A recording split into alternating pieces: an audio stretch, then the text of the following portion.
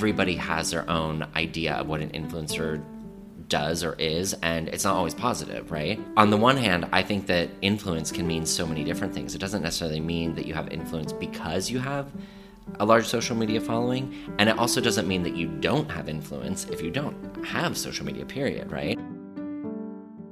Welcome back to another episode of Everyday Endorphins, which is a podcast that discusses mental health, happiness, and finding things that bring you joy and endorphins in life. I'm your host, Stella Stephanopoulos, and this week I have a very special guest who's come on to the podcast, my friend and neighbor, Patrick Janelle. You may know Patrick on Instagram as a guy named Patrick, and he is one of the coolest people I've met, honestly. You will learn more as to why I think this as we get into the episode. This week was dedicated to talking about the power of building a community, and more so talking broadly about what it's like to be an influencer. Patrick is an influencer. He's really grown his brand alongside the growth of the Instagram platform since really its inception about almost a decade ago now. So Patrick has a really interesting perspective to provide about what it means to be an influencer and maybe how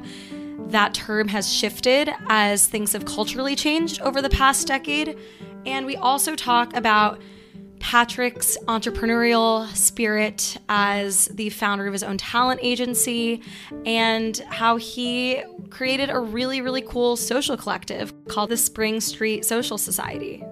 We also get into Patrick's tips for healthy living, his favorite workout classes, ways he chooses to stay healthy and happy in New York City, and lastly, but not least, of course, what brings Patrick endorphins. I am thrilled for you all to hear this episode. Before we get into the interview, I have a brief message from my sponsor, Anchor.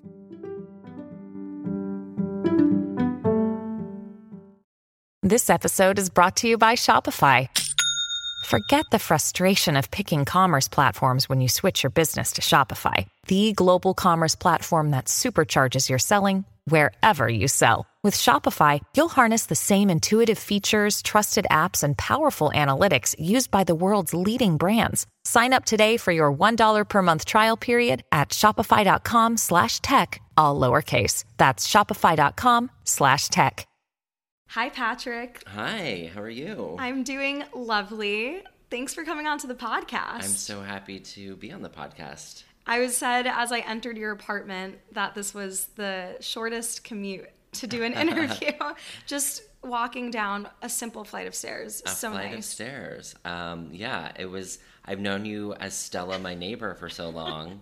But it's only recently that I realized you were Stella the podcaster. I know. Now it's Stella the Everyday Endorphins podcaster. And it's funny because when I first moved into this apartment, my roommates at the time, our fridge was stocked with like all these cool drinks. And my roommates were like, oh, like our neighbor is this really cool guy, Patrick. He's an influencer and he always is giving us tons of free drinks. And so I was like, who is this Patrick guy? Turns out you're a guy named Patrick. Yep, that's me. Can you start off by sharing a little bit more about how you got into the whole content creation space? Because I know that a guy named Patrick is your brand. It's your Instagram handle. Everyone should go check it out. But what is a guy named Patrick? Well, you know, the funny thing is a guy named Patrick started out years ago. I mean, I'm talking like 15 years ago as my resume website when I was doing graphic design. So I studied graphic design in college, and that's what I was doing, you know, professionally during my 20s. When I moved to New York, that was 2011, Instagram was a baby, and I had a couple of friends who were on it. Basically, they were having like conversations that I wasn't a part of, and I was like, okay, I need to get on this Instagram thing.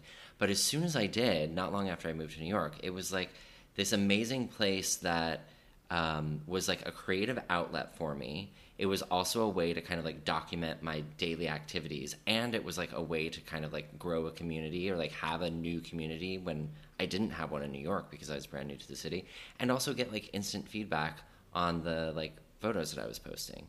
So today, like a guy named Patrick is, you know, primarily represents my Instagram feed. I also have a newsletter and a website, but it's always been about a slice of life of like just me, a guy in New York City, kind of experiencing it. Early days was a lot of coffee content. You still will see some coffee content, but if you like scroll back in my feed, you'll just see like photos of literally the coffee I was drinking every day before going into the office when I still had my graphic design job. And then now today it's coffee, it's restaurants, it's drinks, it's very lifestyle driven content surrounding, I think, living a beautiful life. And I'm really grateful to have a platform that I can be really working hard to like seek out these opportunities for myself, and then have a place to share them with people who I think are, hopefully interested. Well, I love following along with the content, especially a lot of the like interior design content that you post, because it's like night and day the difference between our apartments. Yours is so beautifully decorated and organized, and there's such like a beautiful element of feng shui. Well, thank you. That I hope for one day I aspire my own apartment to be like. It's interesting because you started out in graphic design, and I know you also worked at Bon Appetit. Correct. So you've had a very creative career prior to getting into the whole world of content creation, right, and becoming an influencer.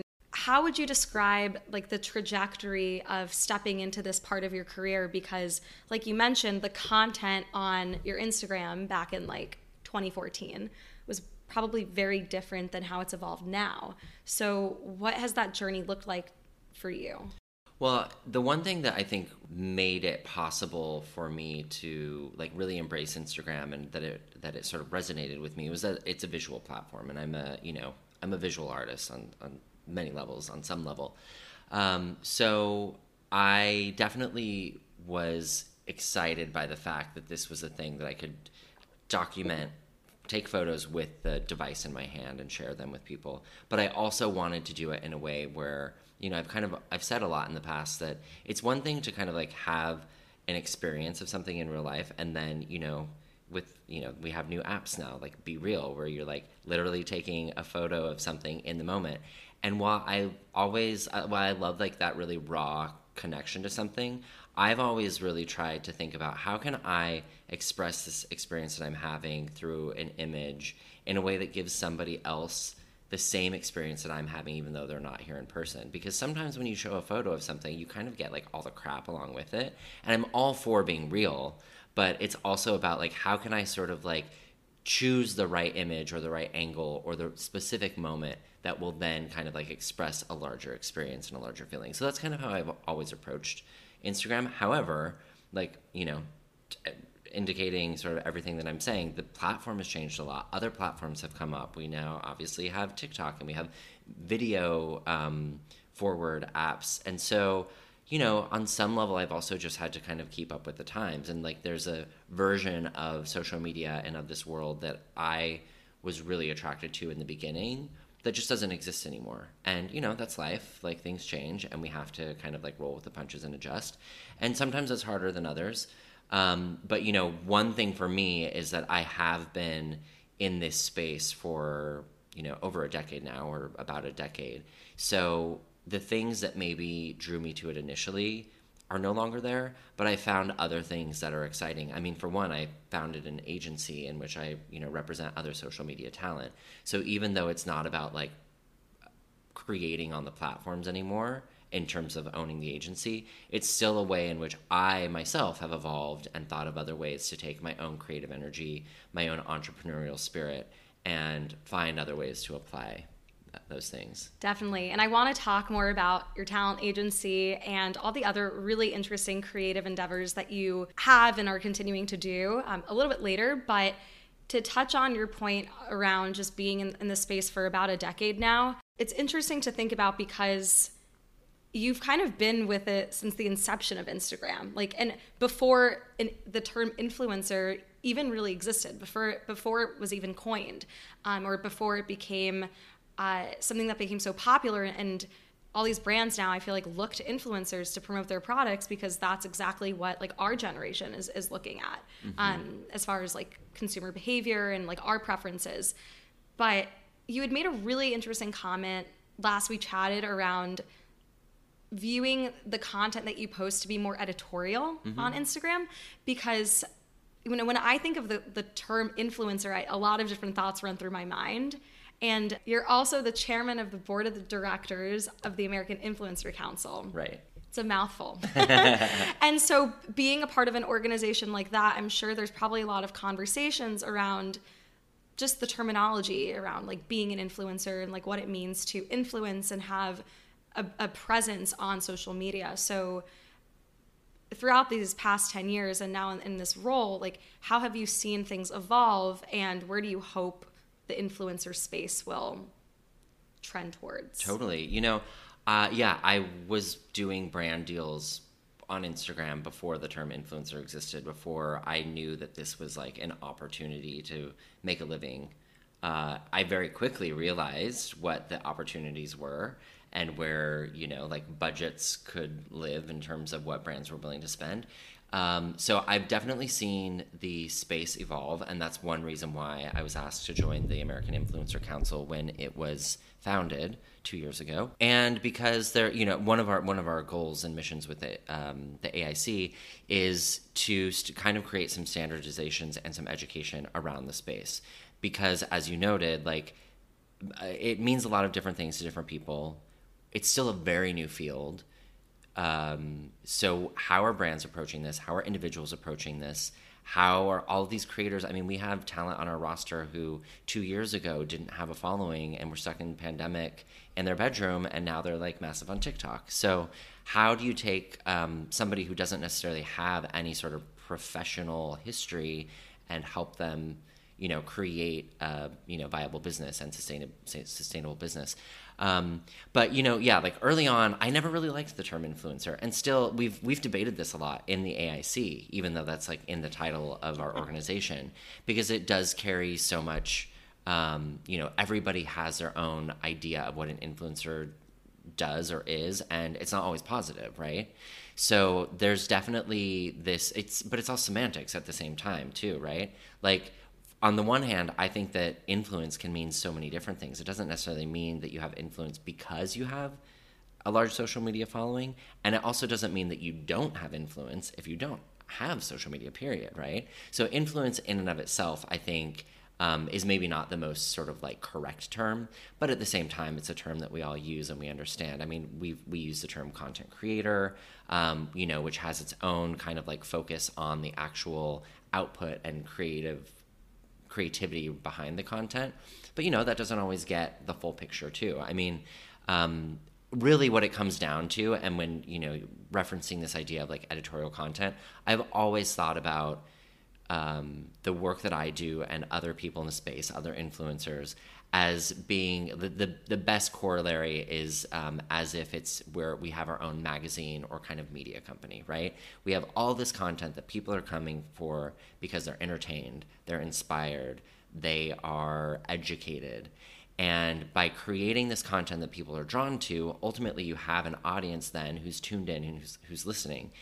Brands want to be in front of audiences who are tuned into content. And so therefore you can start selling advertisements, and you can start, working with those brands to get their messaging in front of your audience. So sure, influence, great. Content creation, absolutely. Media company, magazine, like all of these things are sort of like one aspect of how I think about the work that I do and the work that I lead in my agency. Yeah, I think that's a really great perspective to have. And when we also talked about that, it made me think about the whole like influencer economy or the term, like what it means to be an influencer.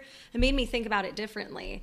And I like the hesitations I've had in the past is that it seems like some accounts just like blow up for no reason. And all of a sudden there are these influencers that just like all of a sudden become so popular, but maybe their content isn't actually grounded or rooted in something that's educational. It's like purely mindless entertainment, which is all fun and good. But I think the types of content creators that really stand out to me, at least, are the ones that bring forth more education, and it's actually like rooted in something that is like tangible and something that you can learn from. And like that, I feel like, is where there's like that really cool intersection between like approaching it with the mindset of like a magazine or like having your own media company, when you're able to like actually provide value in that type of way. Totally.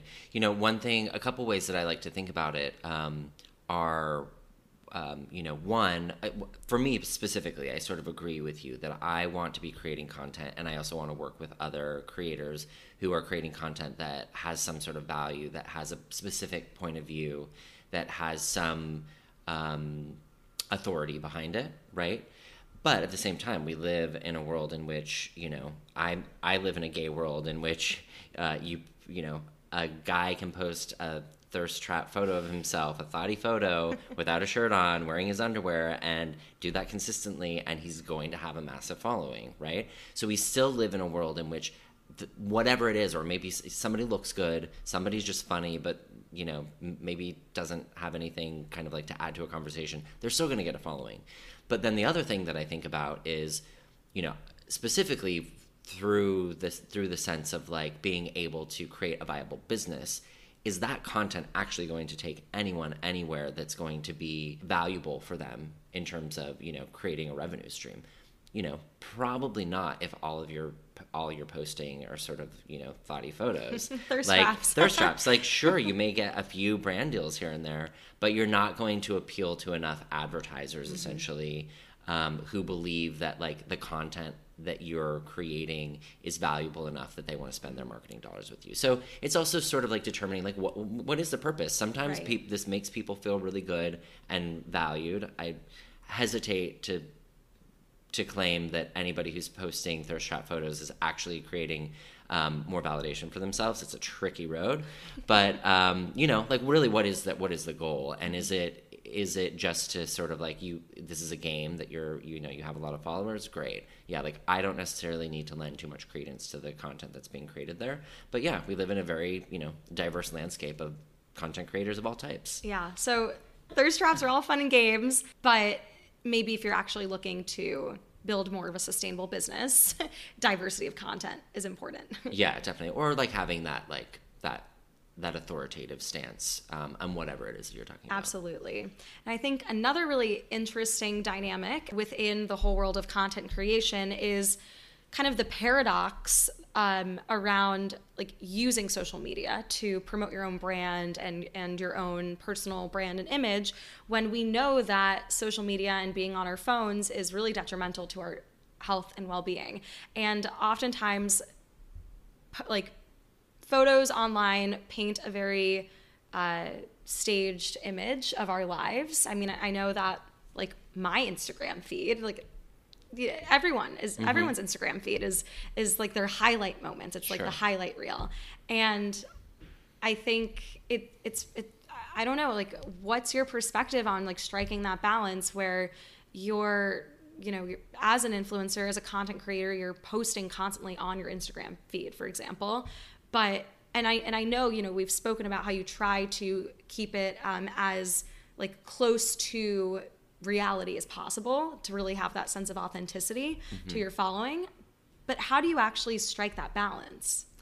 Well, I think one of the kind of larger issues here is not just about like what content are you showcasing and is this like an accurate representation of sort of like how you feel. I think there can be some sort of like suspension between like what we know everybody's real lives are and like what they're portraying. I think I personally love, as you said, showing the kind of like highlights.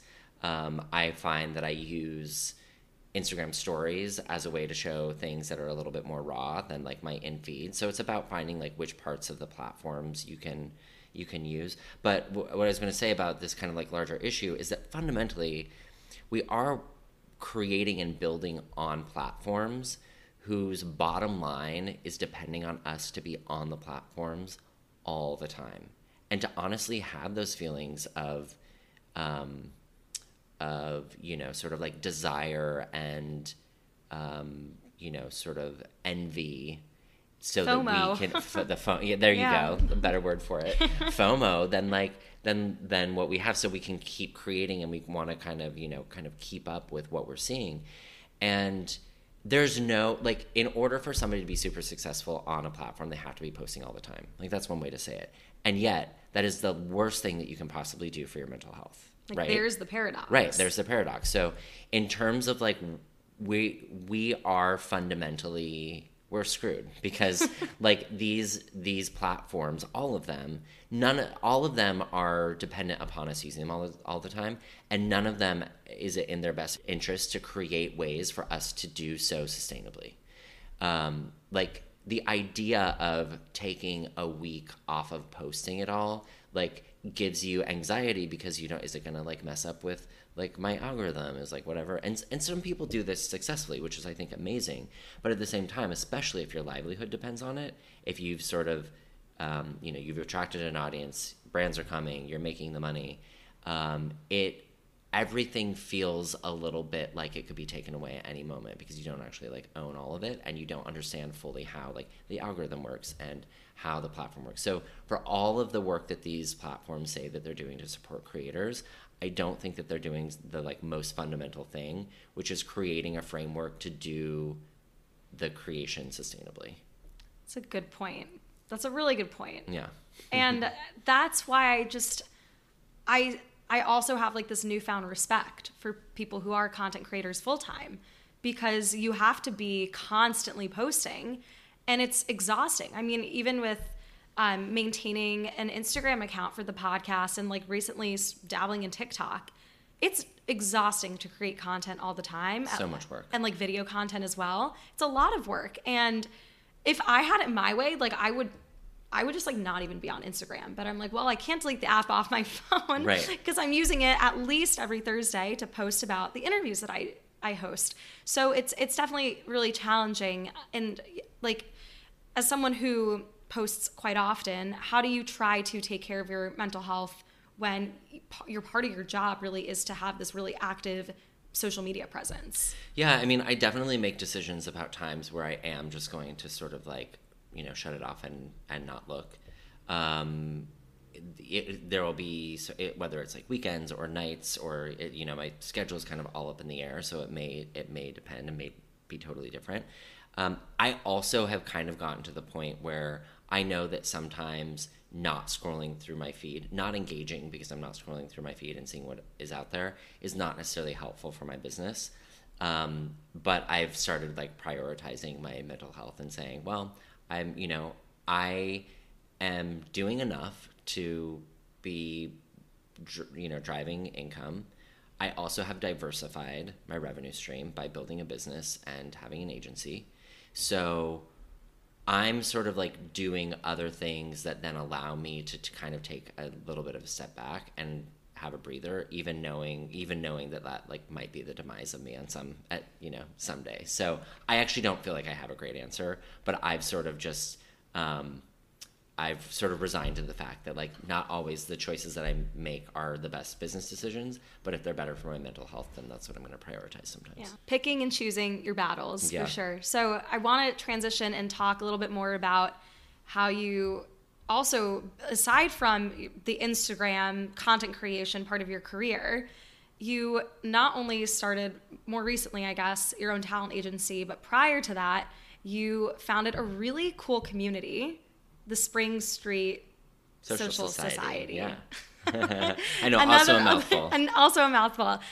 Can you talk a little bit more about the Spring Street Social Society and how it evolved over time and how it has led you to where you are now? Yeah, totally. So Spring Street Social Society it's now defunct, but it was a community that was based off of in-person gatherings that took the form of surprise dinner parties and immersive performances and the combination of those things. And it was my way to collaborate with chefs and performers and artists of various types. That actually, the growth of Spring Street Social Society really paralleled my growth on social media, because it was while I was still at Bon Appetit when I joined Instagram. I also was living in my first apartment in New York. Spring Street. On Spring Street, a little studio that I shared with my best friend Rebecca. And it was a studio that we shared because I convinced her that we would be the cool kids on the block if we had a backyard, because this apartment had a backyard. So I basically convinced my friend to share a studio with me so we could host parties in my backyard. The barbecues that we had, and then at one point, cabaret shows on our deck in this backyard. And when I say like a backyard in Soho, this wasn't like a patio. This was like I could fit like 60 people in this backyard, crammed, and a stage, and put on a cabaret show. And it was like all enclosed, and like I remember one of our events, like neighbors were hanging out of the windows like above us, kind of like leaning out watching the show down below. It was like really magical, and that's when really you sweet. Knew that it was gonna just kind of blow up. Well, it was more than knowing that it was going to blow up, but just like absolutely loving what I was doing, you know? I think that's really one of the things that has always driven me, is like I just get so excited to like do a thing, and I won't stop until I'm doing it or it's done. So I'm very driven. I'm not very calculated in terms of like, okay, let me make my list of goals for my future, and then like, what are my priorities and like pros and cons? I'm like, no, I just stumble upon something and I'm like, oh my God, that's so good. I have to do it. And that was my cabaret show in my backyard. And I was like, Spring Street Social Society. I had a creative partner at the time, and she and I were putting these things on together, and we just kind of kept doing it. And it was like one after the other. So eventually moved it out of the backyard, eventually set up an actual paid dues-paying membership. Individuals who hopefully, you know, some of you are listening out there who are part of the Spring Street community, who were just excited to gather for the once a month that we offered. And it was an unusual location. We wouldn't disclose the location until the night before. So you show up, you don't really know what you're getting, and we like create this experience that really the goal was always to connect to the city and connect to each other in a way that was magical and surprising.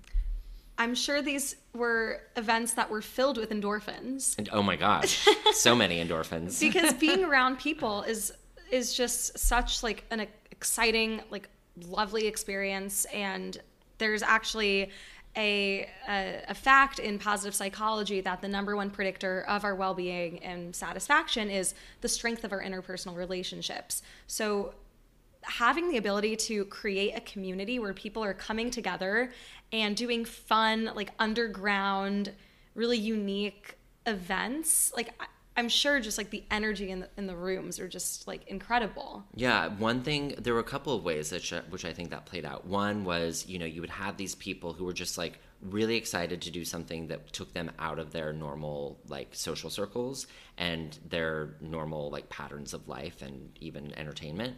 And so you had strangers who were just like excited to be together in one space. And you sort of like the mutual bond was that you knew that you were both committing to something that you didn't know what you were committing to. Until the day of. And like, that's exciting to be like, I see you because you see me because we're here at this crazy thing. What is it? We don't know, but like, it's going to be great.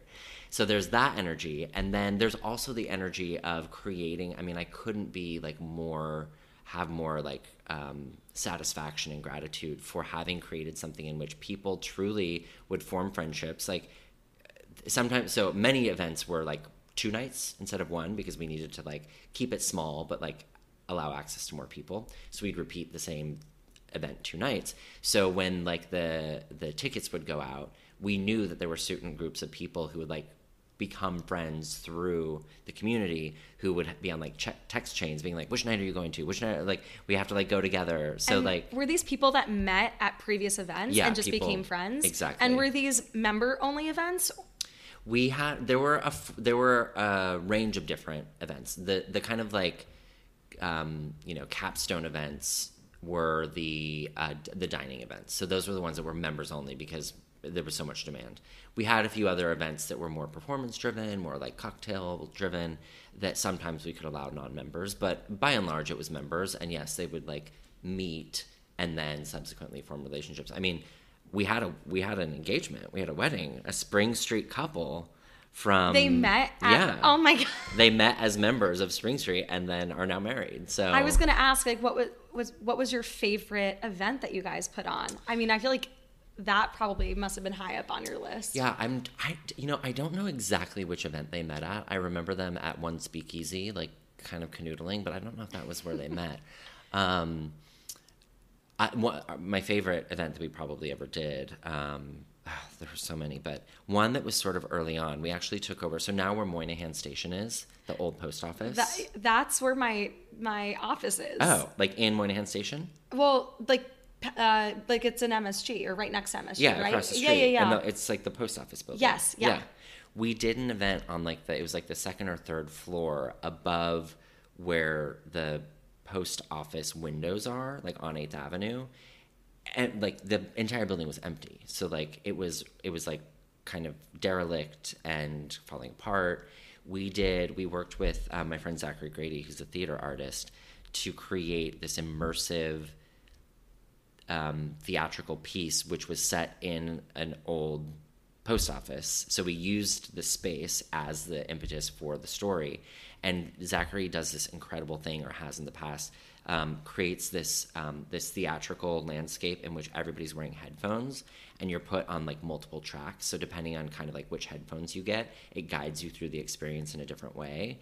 So over the course, so people are literally going from like room to room, seeing these actors who are in like 40s or vintage garb, who are workers at the post office, and seeing this like love story unfold. But with different audio? With different audio. So they're being led through the experience in a different configuration. They're ultimately getting the same story, but being led through it in a different configuration. And then in the middle of it was a dinner. Oh my so God. Like everybody takes their headphones off and like sits down to this like sumptuous banquet. Everybody's like, wait, who do you think did it? Because it was a murder mystery. That's what it was. And oh, that's captivating. And yeah, so then after everybody sits down and does the dinner, we like get everybody puts their headphones back on, and it's sort of like the resolution. And we probably put this on maybe like 5 nights. I can still feel the chills from how it ended, because basically you're in like this library space, and everybody's sort of being like, then at the end everybody has like the same audio, so it's kind of happening all at the same time. Everybody is then told to go over, look out the window onto 8th Avenue, and you see this woman walk across the street, literally like an empty, silent street because it's late at night, like a street light shining as she like walks away and kind of looks back, and she's the one who committed the murder and like gets away. But it's like literally a person out in the city walking away into the night. And it's like this incredibly immersive, because you feel like you're in the middle of it. Yeah, you feel like you're, and also like having somebody break the kind of environment that we were in, this theatrical environment, and seeing them literally walk out into the city, then kind of like broke you out. You're still in this performance, but it's also now part of New York City, and it's just like mind blowing, really incredible. I wish I was a member of this society. When did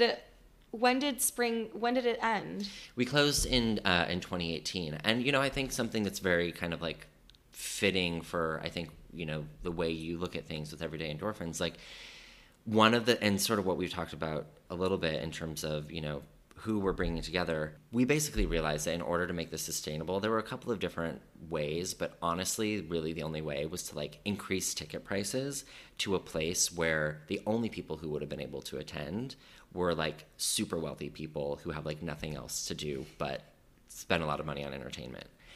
And while I would be grateful if I were running just a business for like that audience, I was running a, creative endeavor that was very meaningful to me. And all of the people, I'm sure 75% of the people or 50% of the people who were attending would no longer have been able to attend if I had increased the ticket prices to like what it would require to create these sort of like immersive performances and not have to just pull in a million favors to get it done.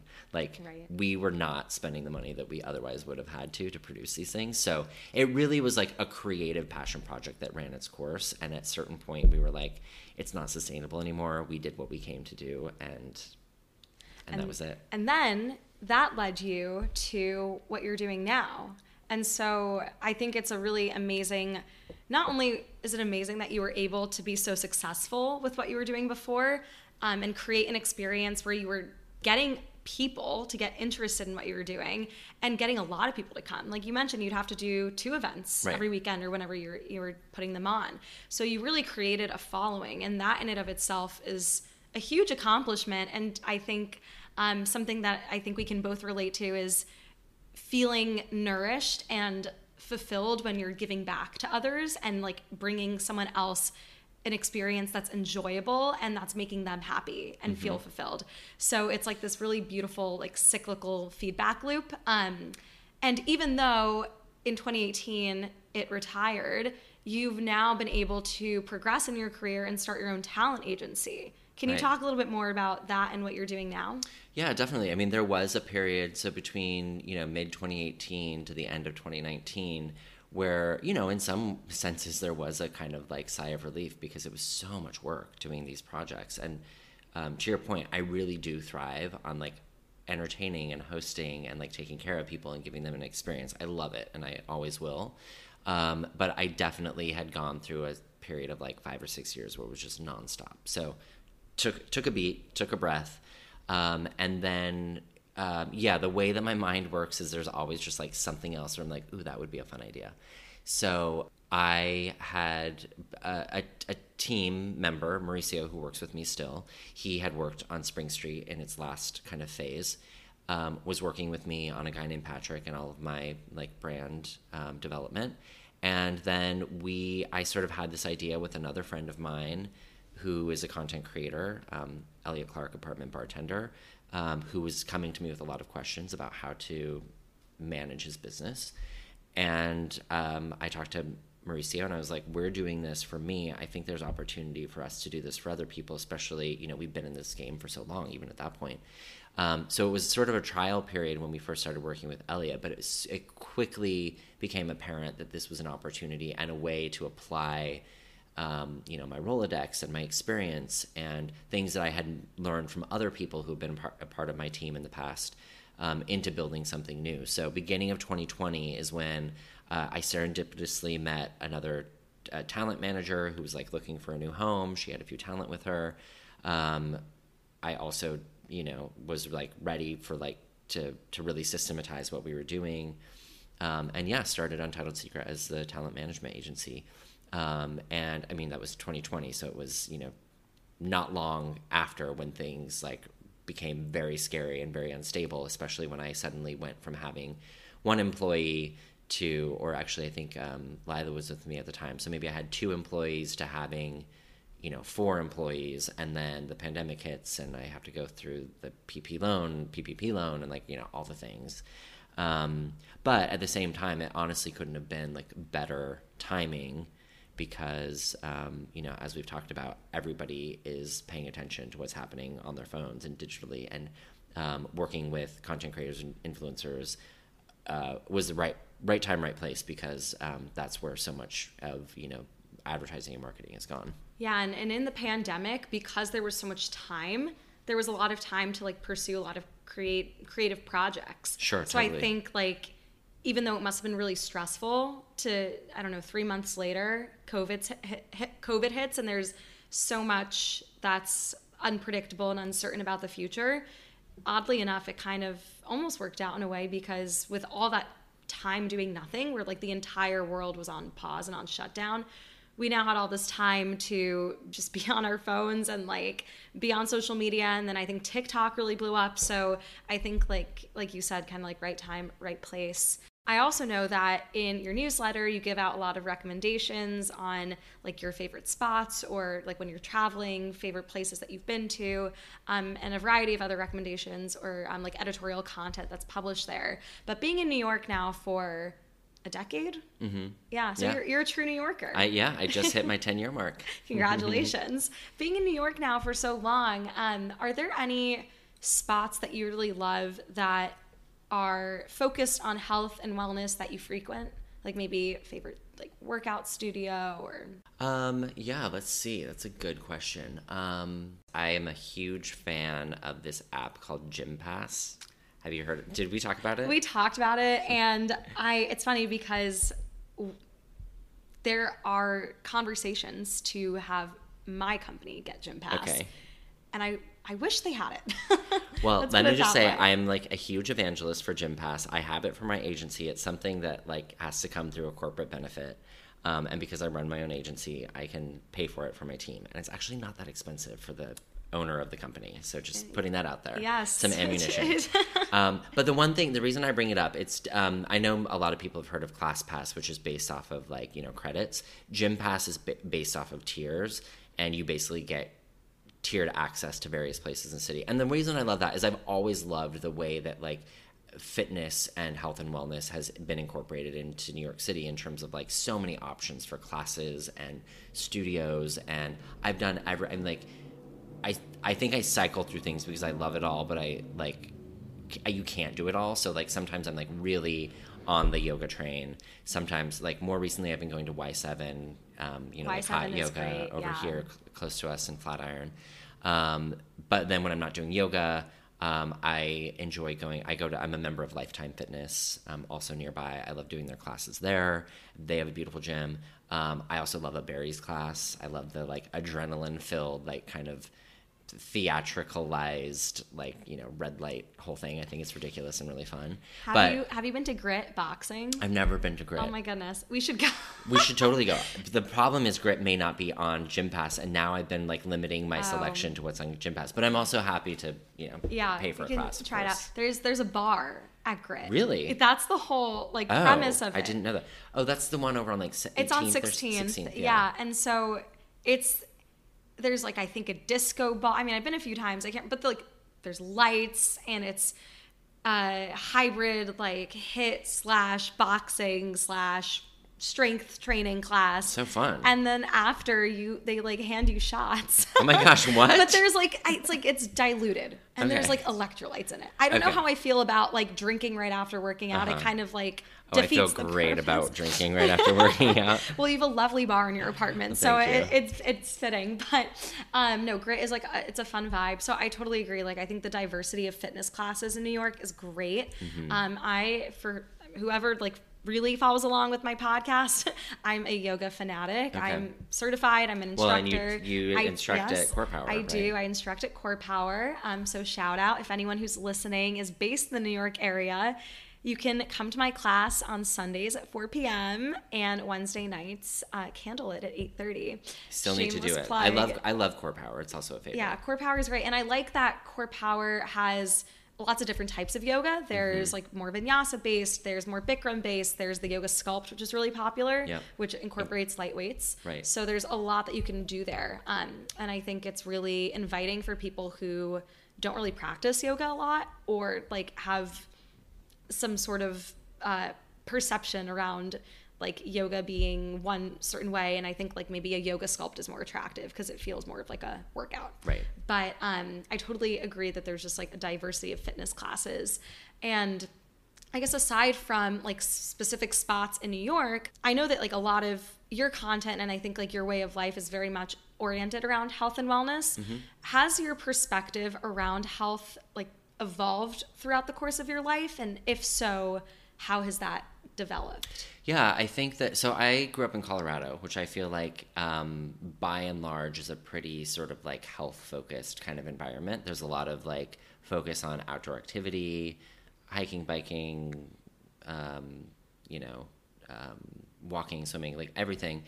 So I think that I have a kind of like fundamental interest in like more like fitness type activities, but I was never personally, I had never really created like a goal for myself personally in terms of like the types of fitness that I was interested in. One, because I feel like so often I've never been a huge fan of like the like gym fitness culture, because I get intimidated by gyms. So like that's always been hard for me.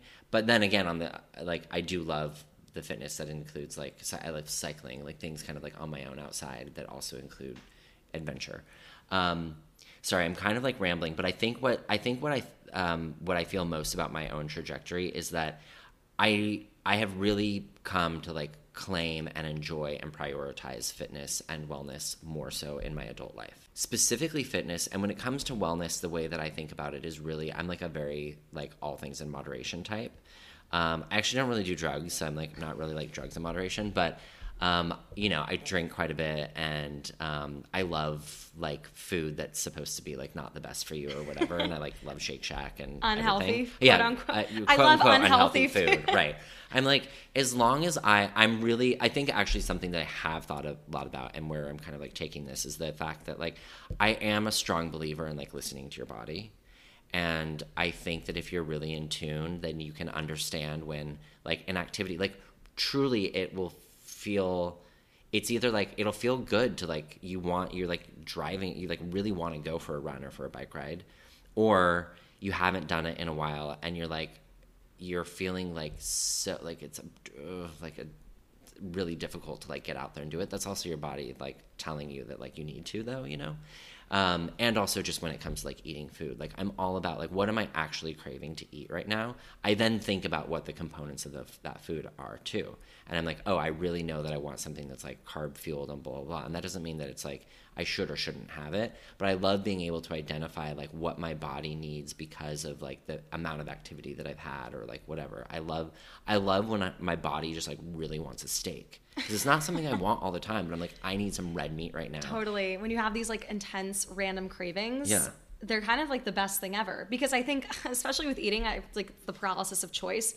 Like, well, what am I going to have for dinner tonight? Right. And I'm like, I have no idea what I want. And then I feel dissatisfied. But it's so great when like you have that intense craving and you're like, this is exactly what I want. And then you have it and you're like, so fulfilled. Great. And then back to this idea of like moderation, right? It's like, all of these things I think can be positive and good as long as you don't overdo it. And listening to your body doesn't always mean listening to the craving, because it's like, if I really know that I'm just like super hungry, anything's going to sound good. And then I'm going to go for whatever is like nearest me. And that's going to be like what I'm craving, even though it's going to make me sick because I just had a pint of ice cream or whatever. Exactly. Oh, it's dangerous. Yeah. Ice cream is like, yeah. But I think it's like, you also have to recognize, well, am I stressed? Am I tired? Am I thirsty? Like, these are all factors that can obviously influence like the decisions that you make or the choices you make around like what you're going to consume.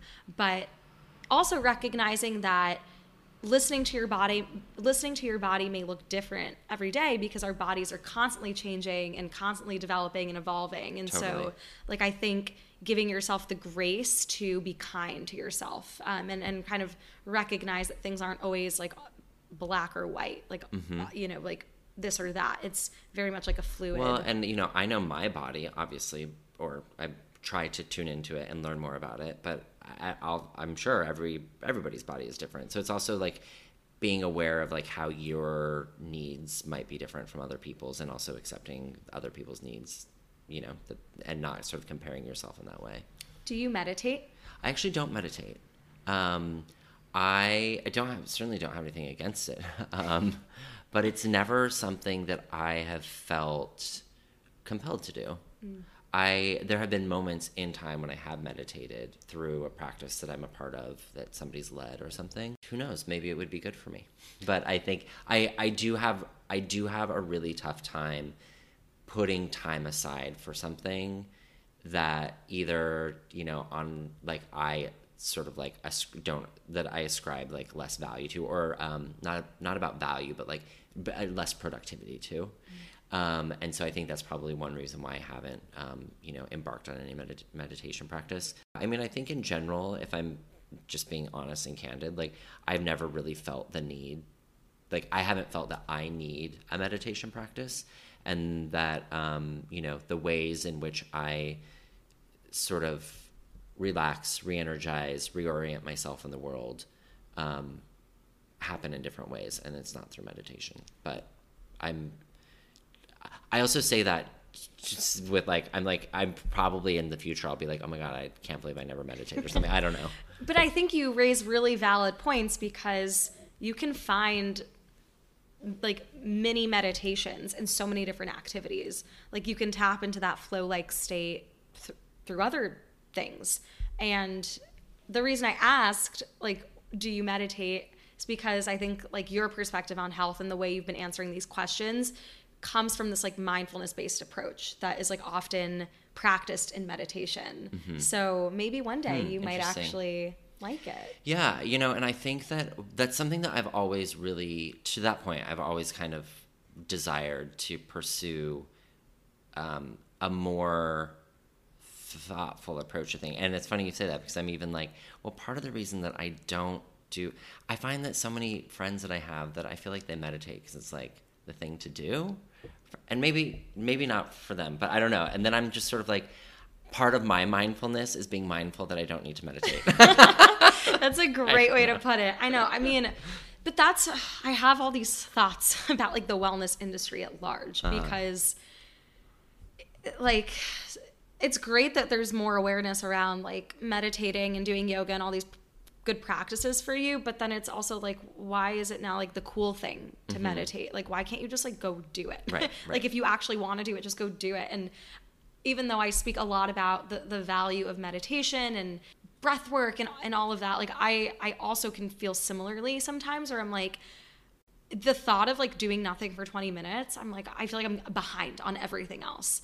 But it's like very funny, because like I know that if I actually sit down and take those 20 minutes out of my day to just focus on my breath and like kind of like, you know, our mind is a muscle, so exercise that muscle around mindfulness and just sitting through that meditation, I know it will actually make me feel better. Yeah. But it's like this psychological thing that even after like getting my certification and taking like various meditation classes in college and like being like an advocate for the practice, it's still difficult for me to have a consistent and regular practice. Yeah, and I don't think it makes me a hypocrite, because I think, no, not at all. some people would say, yeah, like some people would probably think, well, you know, you're preaching about this, but you don't actually do it that often. But I think it just goes to show that it is really difficult to incorporate on a day-to-day basis, but you can still value meditation and, you know, incorporate meditative practices into like your broader philosophy on life, or like the way you approach other things in your life. Totally. So like I feel like I feel like I understand where like what you're getting at, and I see your perspective, even though you like on like, I don't know, a spectrum, maybe I meditate more frequently than you do, but it doesn't mean that you like don't see the value. Right. Well, and I think about it, like I love cycling, and I'm in a period of my life right now where I'm cycling constantly, or quite constantly, not as constantly as some other friends, right? But like I love cycling. I go on really long rides, and it's a really regular part of my lifestyle. I love when other people cycle, and I like want to encourage them to do it, but I'm also fine with people not cycling. So it's a similar thing. Like, this is what my body needs. This is what I crave. This is what I find value in. I don't think that this is the thing that is going to make anybody else's life better necessarily. It's made my life better, and for various reasons. And, you know, all things in moderation. And, you know, it's sort of like any practice. It's sort of like, what does your body need, and what do you need, and how are you fulfilled? Yeah. Great nuggets of wisdom. One question that I ask that I'd love to wrap up this interview with, I ask every single guest that comes onto the podcast. And I think we kind of touched a little bit on it throughout the course of this interview. Everything that, you know, I discuss here is centered around mental health and happiness and well-being, and finding things in life that really fuel you and ignite you and bring you that sense of joy and endorphins in your day-to-day. So I'd love to hear from you, Patrick. What is something that brings you a bit of endorphins every day?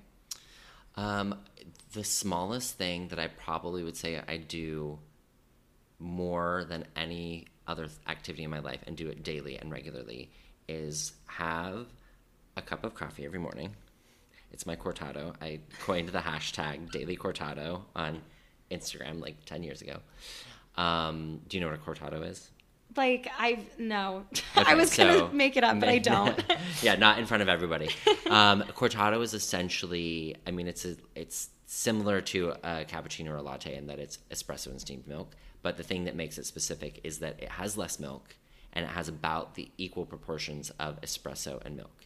So the only reason that it's important is so you know what it is. It's basically a stronger espresso and milk drink. So like a stronger cappuccino, kind of? Yeah, like because the coffee shines through more because there's less milk. I feel like I would just prefer the cappuccino. Yeah. But I love that for you. Right, exactly. It's like I love this particular proportion of milk to coffee. Anyway, I only say this because people who know me know that like a cortado is my thing. It's your daily cortado. It is my daily cortado, and I have since the pandemic had my own espresso machine, and I can make it for myself, and I can even do a little bit of latte art. Really? Yeah, just like a cute little like rosette on top. Oh my God. So literally. Can I come down for a daily Oh my gosh, cortado? Yeah, you totally should come down. Stop by on your way to the office. Yeah. I'll make you a daily cortado. But I won't make you a daily cappuccino. No, that's fine. I'll do the cortado. Okay. Although I have kind of given up coffees this week. But I've reincorporated it slowly back into my routine. Well, I do, I can just boil water and make you tea if you'd like. I'm happy to have I have to do the daily. It's special, the daily cortado with Patrick. And, for a long time it was about me experiencing different coffee shops in the neighborhood. I have made friends with baristas. I'm friends with one of the baristas on the coffee shop down the block. It also provides me a moment in the morning where it's like, I actually do take time to be like, oh, I'm giving myself a moment to whatever it is, do Wordle or text a friend or just sort of like sit there and think and not do anything else. It's a little bit my like meditative moment. And there's not a lot of times that I give myself always to just sort of like stop and take a break. My daily moment is like that like really refuels me, and I just like get so excited. I get so excited to be like, okay, I'm gonna like take my shower and get my workout in and blah, blah, blah, because what I really want to do is sit down and have my cortado. It gives you something to look forward to. Yeah. I think like a few weeks ago, it was like 6 a.m. and I was leaving to go to a workout class and you had just gotten back from Barry's. Yeah. And like, I don't know if you felt this way, but I felt like we were sharing this special moment where it was like no one's really awake. Yeah.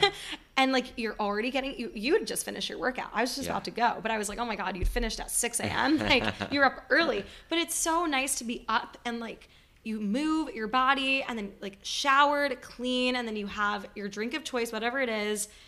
Having like that period of time in the morning before you start your day is so special to me.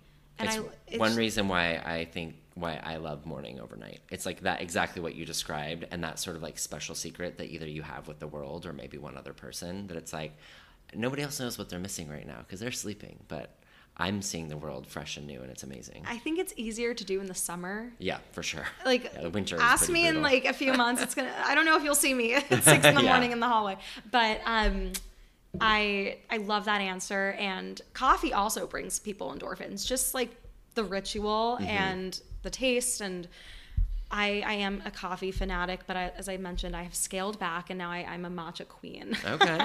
But like I also love coffee, so I guess I just love both. Yeah. Aside from all of that, I really, really enjoyed having you as a guest on the podcast, Patrick. Thank you for having me. Where can my listeners follow you? So you can go to my website, aguynamepatrick.com. You can follow me on Instagram at aguynamepatrick. And on my website, you can subscribe for my newsletter. And check out my my agency, talent management and creative services agency, Untitled Secret. Lovely. And maybe in the future one day there may be a really exclusive dinner party here. Bring back Spring Street. It's dinner party, speakeasy. There's definitely you have to be following the podcast. Get the invite. I'm just kidding. Thank you so much. It's been such a pleasure having you. Total pleasure. Thank you for having me.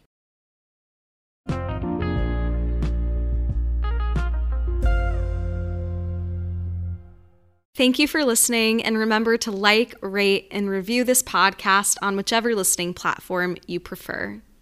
Don't forget to keep spreading endorphins and find things that bring you endorphins every day. See you next time.